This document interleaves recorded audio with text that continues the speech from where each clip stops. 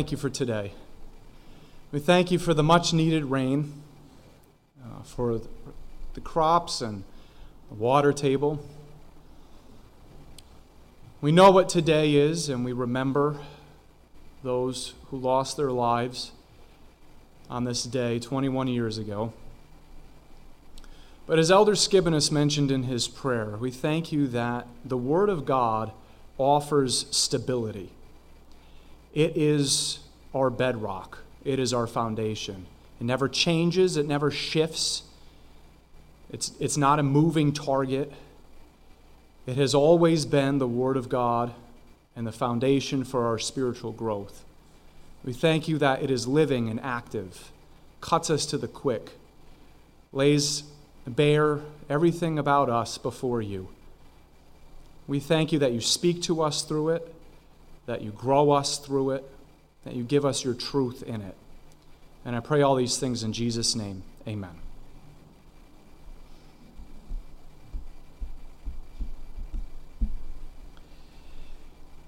Well, here we are in 2022, and we're in an election year. Did anybody not know that we were in an election year?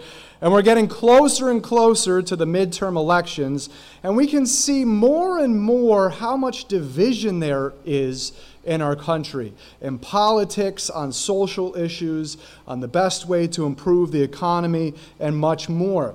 And no doubt you've heard all the combating sides of the issues until your head starts to hurt. So to break up a little bit of the depressing and difficult debates and divisions in our country currently, here are some actual polls done by Business Insider that have a little bit more of a lighthearted angle to them. For instance, when a poll was given as to which state in the U.S. had the weirdest accent, which one do you think topped the list? We all have our biases. Most of us were probably too scared to vocalize which state we think has the weirdest accent just now. But the state that topped the list was Massachusetts. Okay, some of you, I'm sorry, I don't have a prize for you. Apparently eating lobster in a car by the water in Boston is too strange for some people. I don't hear it.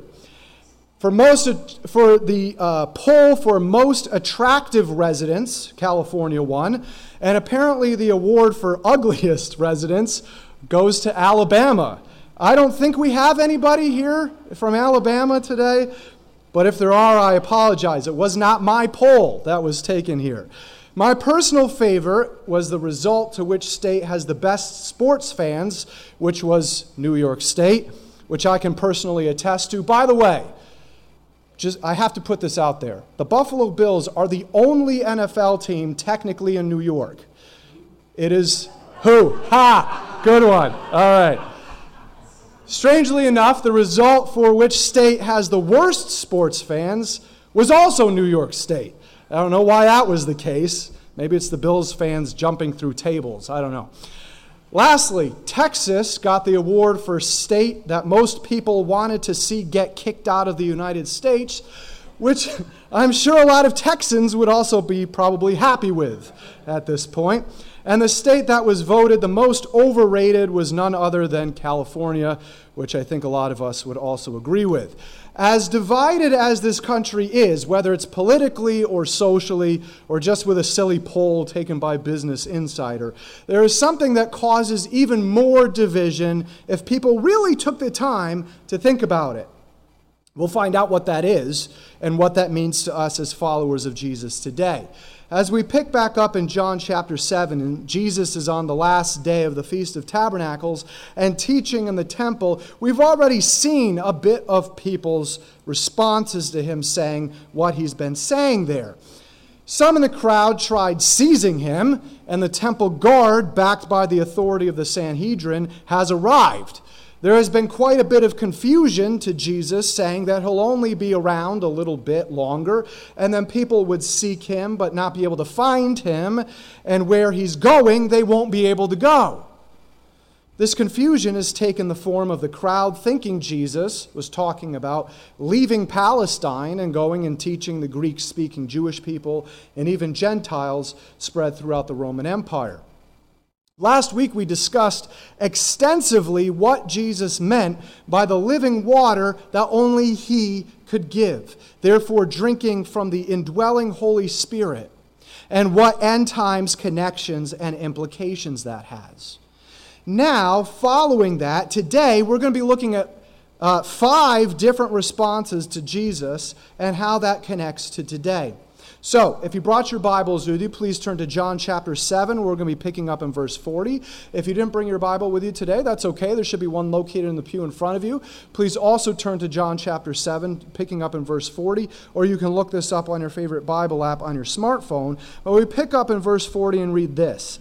Some of the people, therefore, when they heard these words, were saying, "This certainly is the prophet." This is the first response. Some of the people there were convinced that Jesus was the prophet that the Jewish people were to be looking for. A prophet who knew God face to face, a prophet like Moses. What were the people looking for in this person? In Deuteronomy 18, Moses gives a specific prophecy pertaining to this future person of God. In that passage, Moses recounts how when God himself gave the Ten Commandments to them originally in Exodus, what was the people's reaction? They were terrified. Here was thunder and lightning and fire and smoke billowing around the top of Mount Sinai, and out of this, like the blast of a trumpet, the voice of God erupted, giving the Ten Commandments to the nation himself. Because the people pleaded with Moses to go speak with God by himself, so they didn't have to hear the blasting sound of God's voice anymore, Moses then went up the mountain by himself to get the law from God and then relayed it to the people. In that way, the prophet, like Moses, would be the one who would be given God's teaching, instruction, standards, and the only way of salvation face to face directly from God the Father, and then would relay that information to the people. Some of the people who have been in the temple have seen and heard the words coming out of Jesus' mouth and have determined that he had to have received that teaching straight from God, and as such had to be this prophet, the prophet.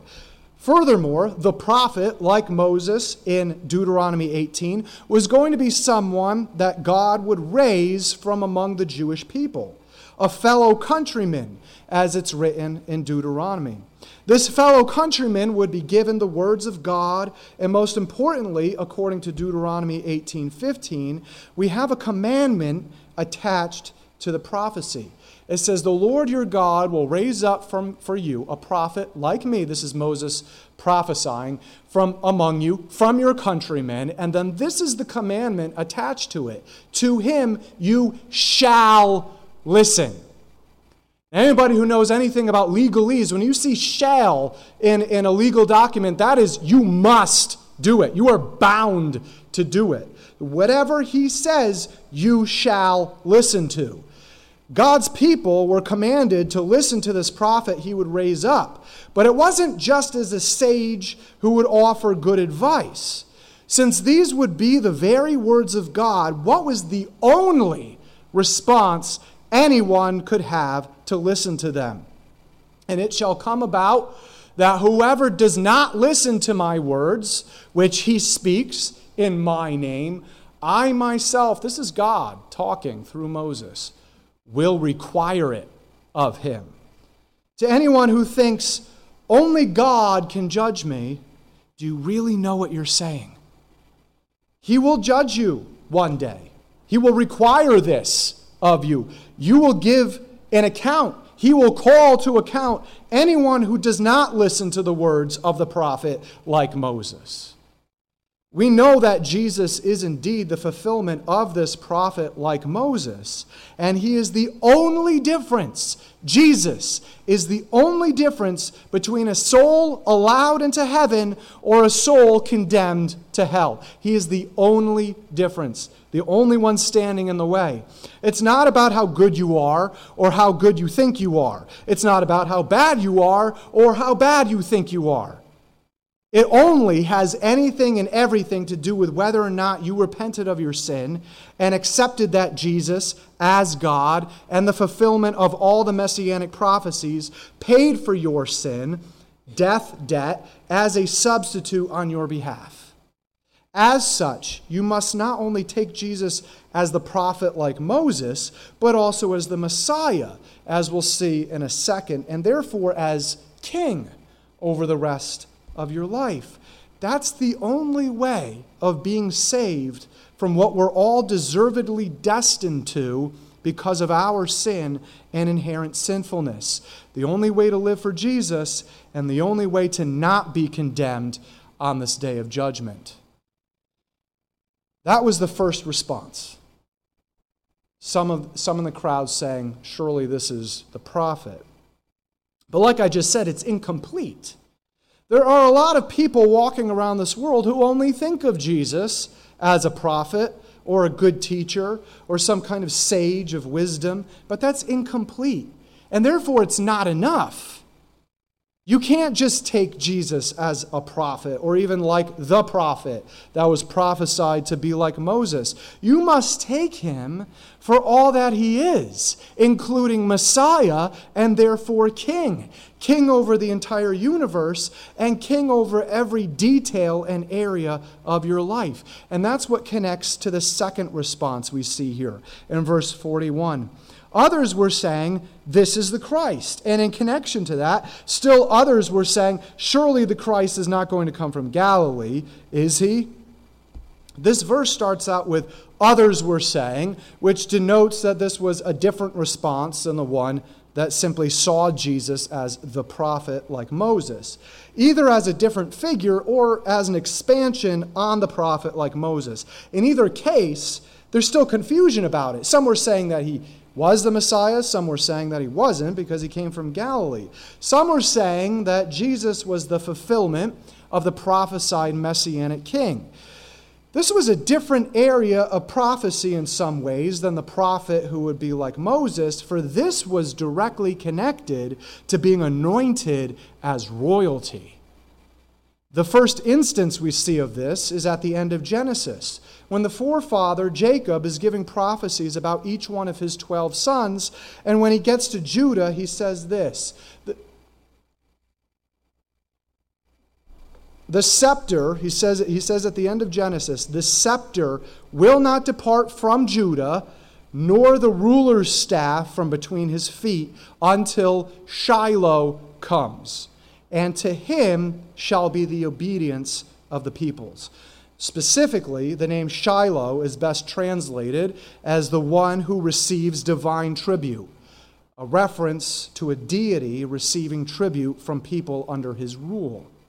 And the best translation of the phrase, until Shiloh comes, is technically until he comes to whom it belongs. Belongs what? Well, what we talked about at the beginning here.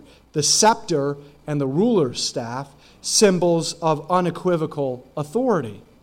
What else do we see from verse 10 in Genesis 49? That this king will rule over the entire world, including Gentiles.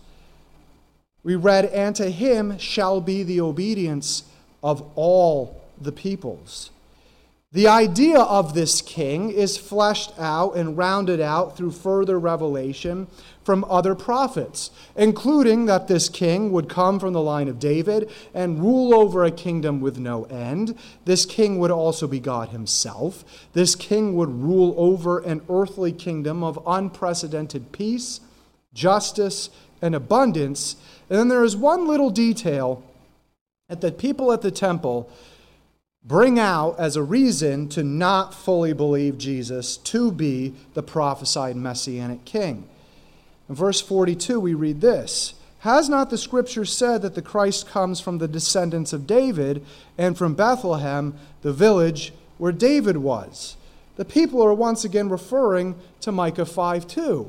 "But as for you, Bethlehem Ephrathah, too little to be among the clans of Judah, from you one will come forth for me to be ruler in Israel."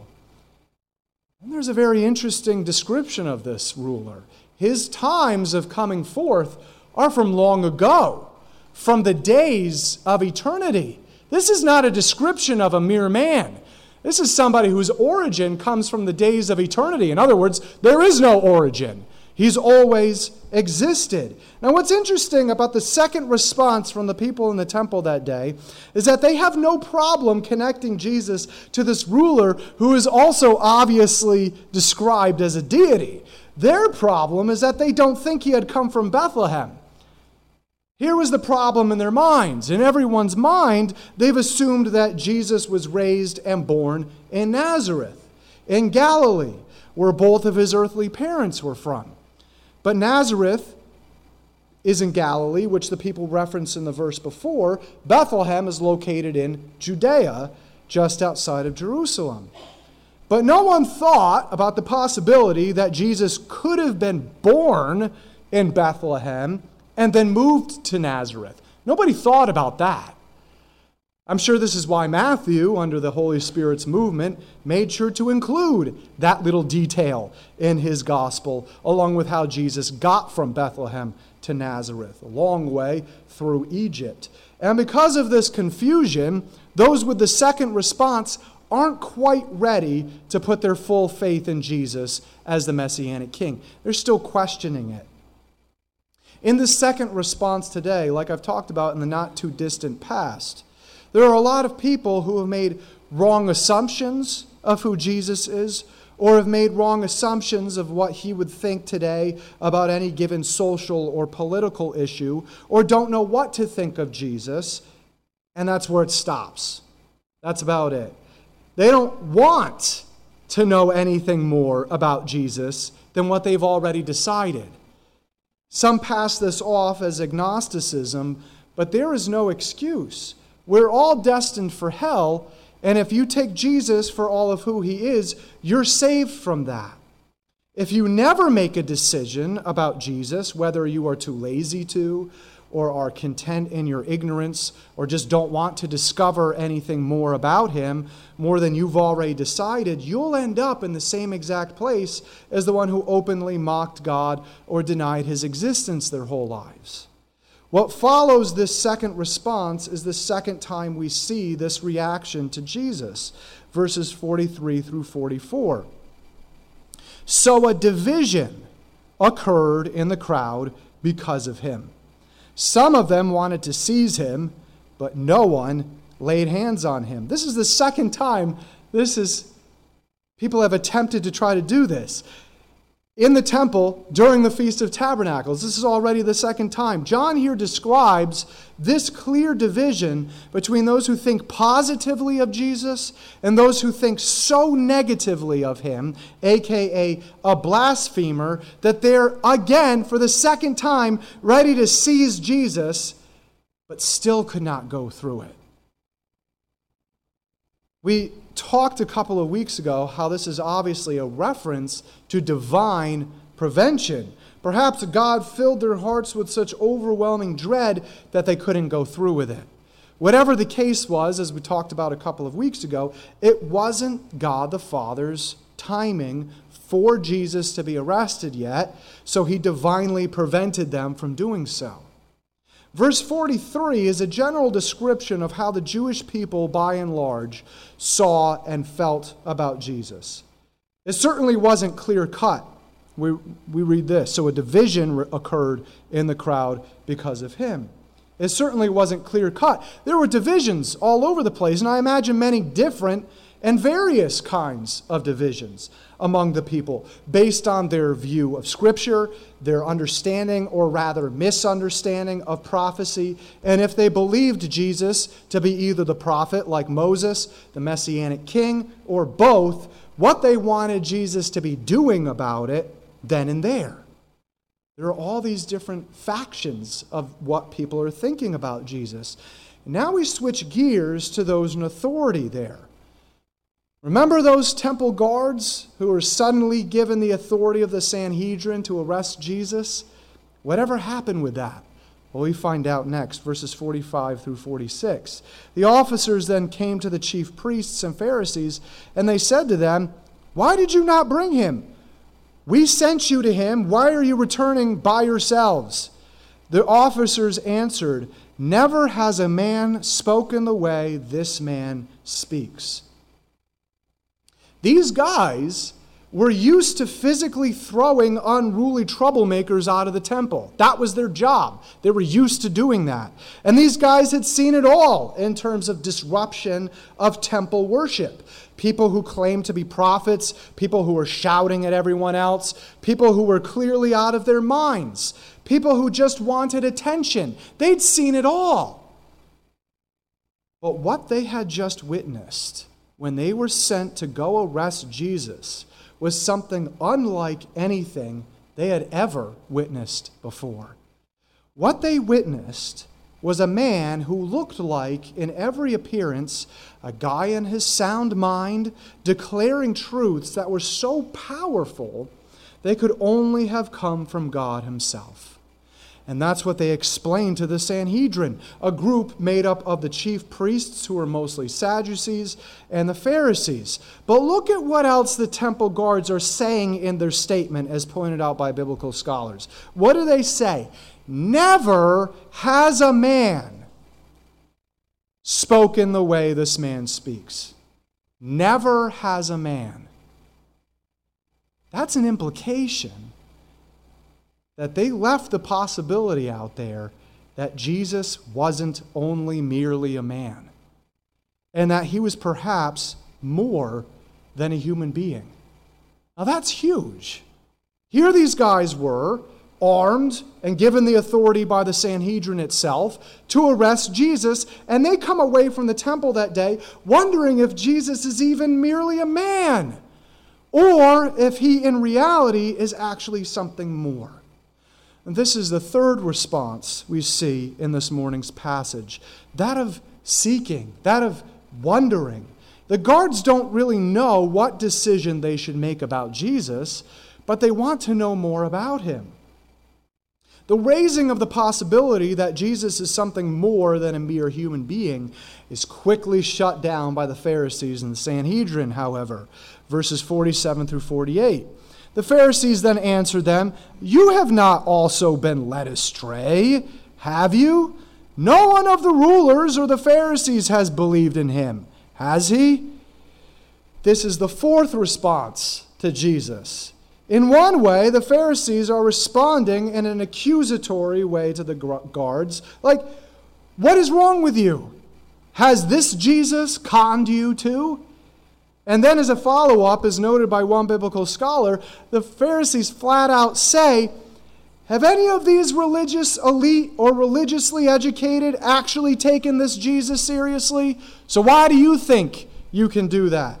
Do you see that? The arrogance of these guys? They think that because of their intelligence and their high level of education, they can scoff at and just write Jesus off. And not only that, but ridicule anyone who even just raises the possibility that Jesus is more than what the religious elite and educated have already concluded about him.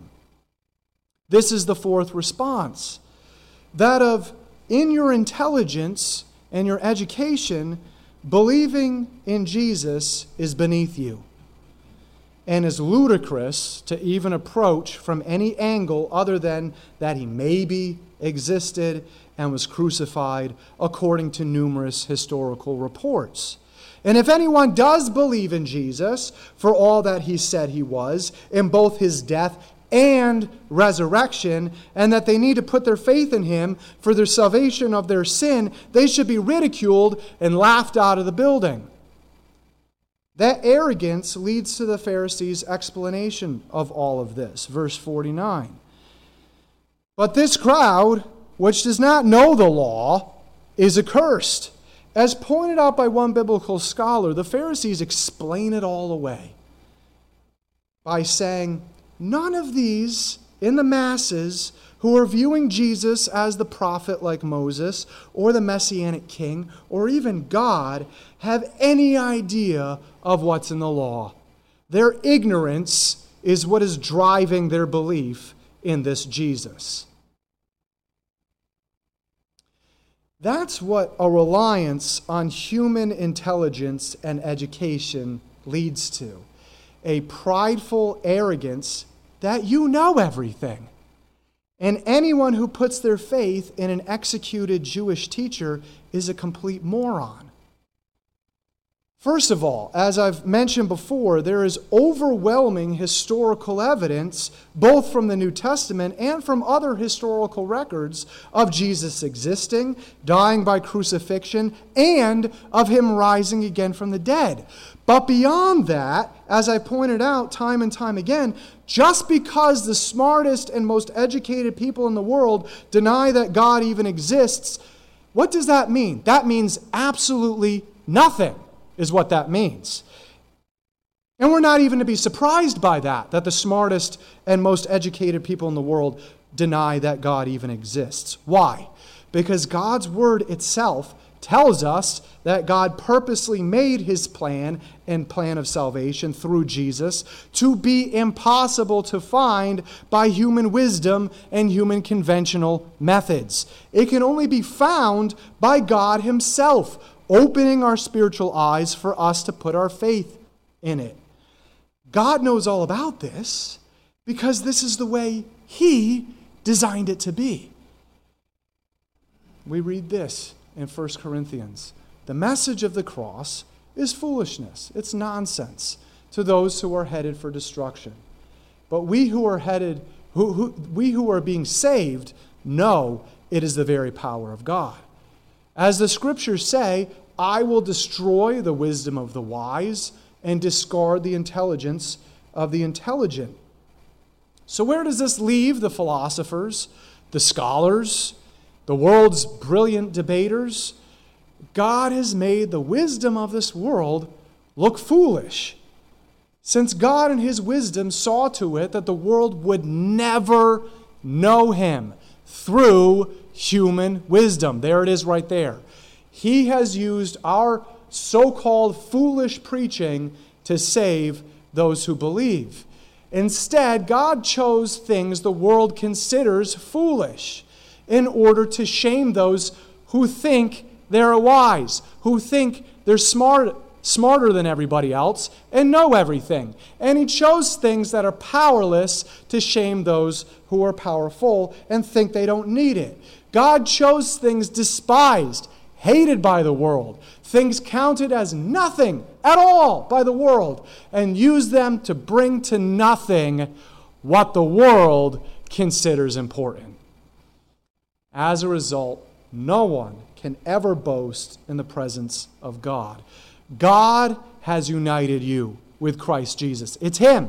It's nothing we've done. God has united you with Christ Jesus. For our benefit, God made him to be wisdom itself.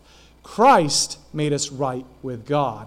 He made us pure and holy, and he freed us from sin. Do you see what the focus is all on in this last verse here? It's all based on God and what God is doing in our lives. It has nothing to do with what we're doing or what we think about anything. It's all God who leads us to repent, leads us to put our faith in Jesus. And therefore, we have nothing to boast about in and of ourselves and everything to be grateful to God for opening our spiritual eyes so that we could even have this.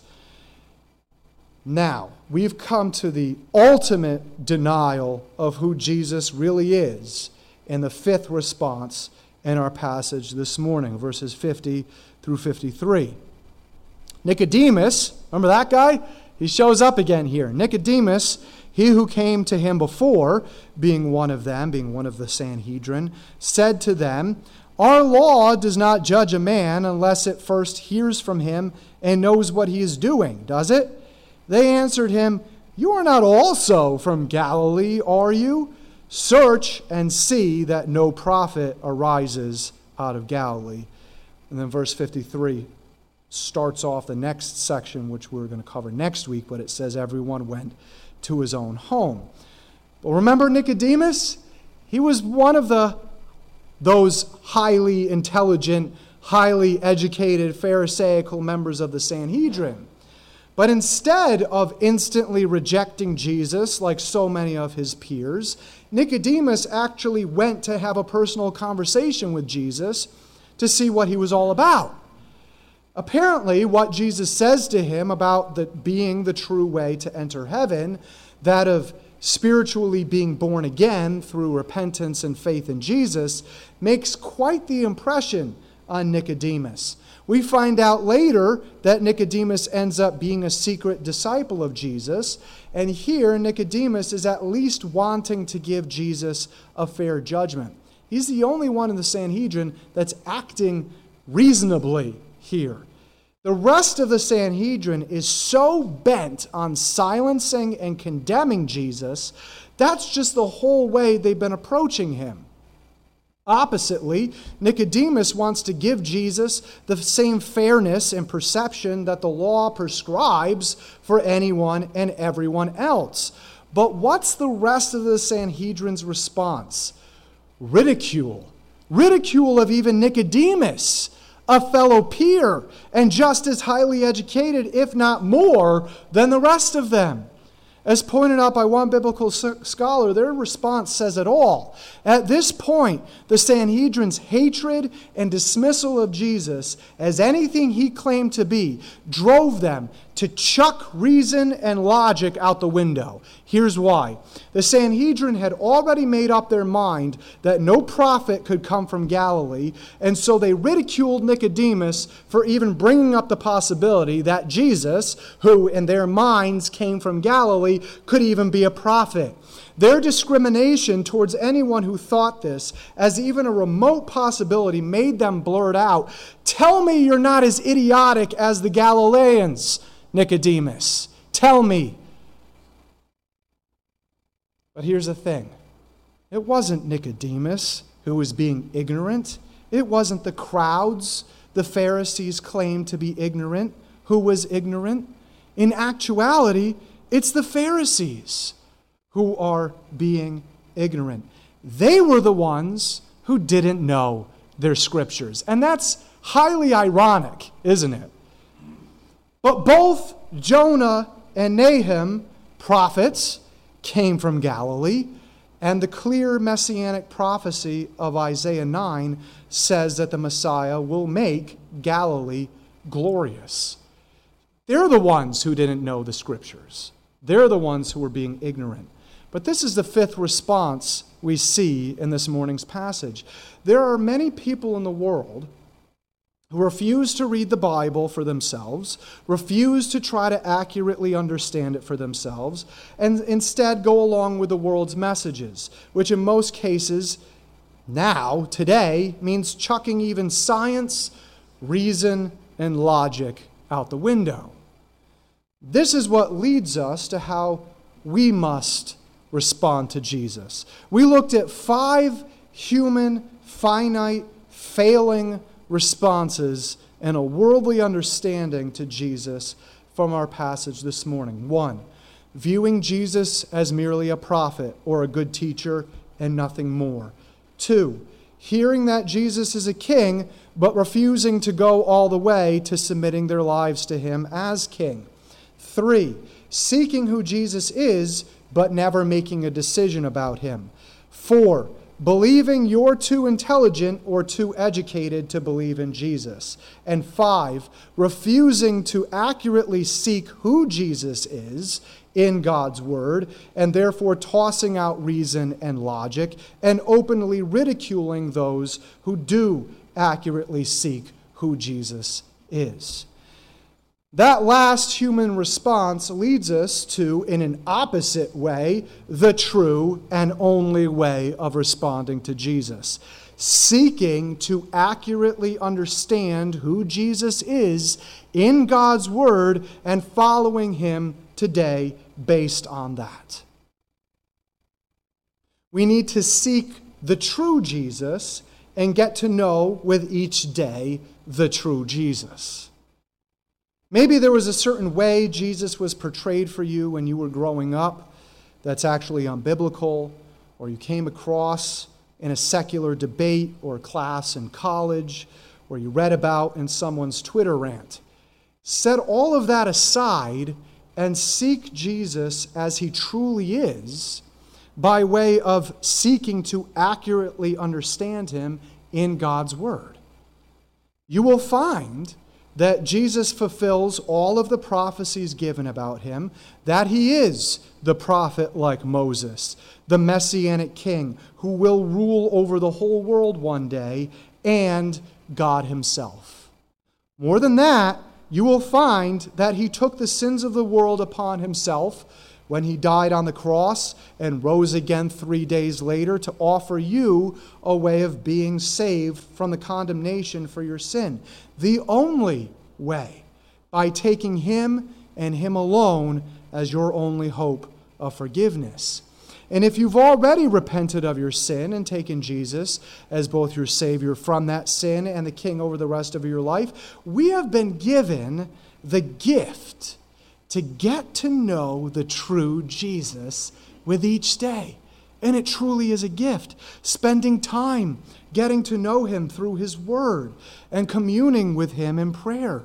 The more time we spend getting to know the true Jesus, the more we'll know how he would actually respond to any social or political issue today, how he would respond to any everyday life situation, and how he would view the world as it is today. And we can take that as being how we should respond to all of these situations. Furthermore, the more time we spend getting to know the true Jesus, the less worry and fear we'll have, and the more peace we'll have. These things aren't the ends in and of themselves, but they're byproducts of spending time with and getting to know our God better and better with each day.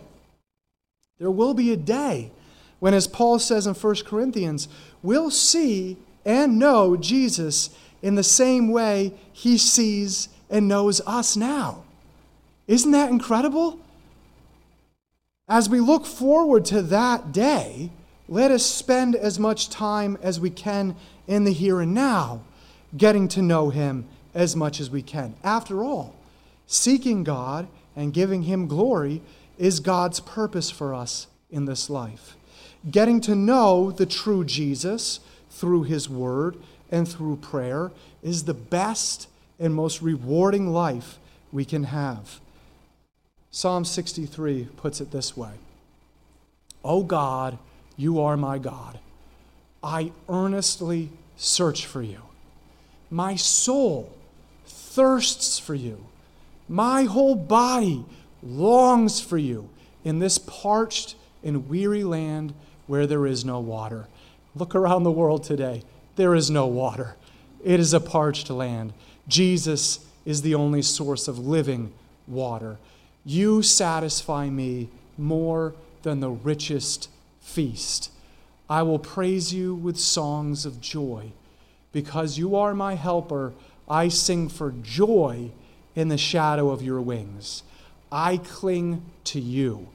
Your strong right hand holds me securely. Amen? Amen. Heavenly Father, we thank you for this passage in which we see 5 different human, worldly responses to Jesus. And I pray that if there's anybody here today or listening, watching online later, and you've had one of those responses to Jesus your whole life, I pray that you would set that aside, get rid of that, and seek to find the true Jesus. You will find him. He will reveal himself to you. And through the churning of the Holy Spirit in your heart, repent of your sins today. Take him as your Savior and King. And if we've already done that, let us see what getting to know the true Jesus each day as the treasure and the gift that it is. That the more and more we seek to get to know the true Jesus better and better each day through his word, through prayer, we'll have these byproducts of more peace, of less worry, of less fear, of greater boldness to take the Word of God to this world, a greater awareness of the Holy Spirit working in us and giving us that courage and that power to live the life that God has called us to. Lord, we know we live in a parched and weary land. You are the only source of living water, as we talked about last week. Let us drink as much as we can of that living water of the Holy Spirit by getting to know the true Jesus in your word with each day. I pray all these things in Jesus' name. Amen. Please stand with me as we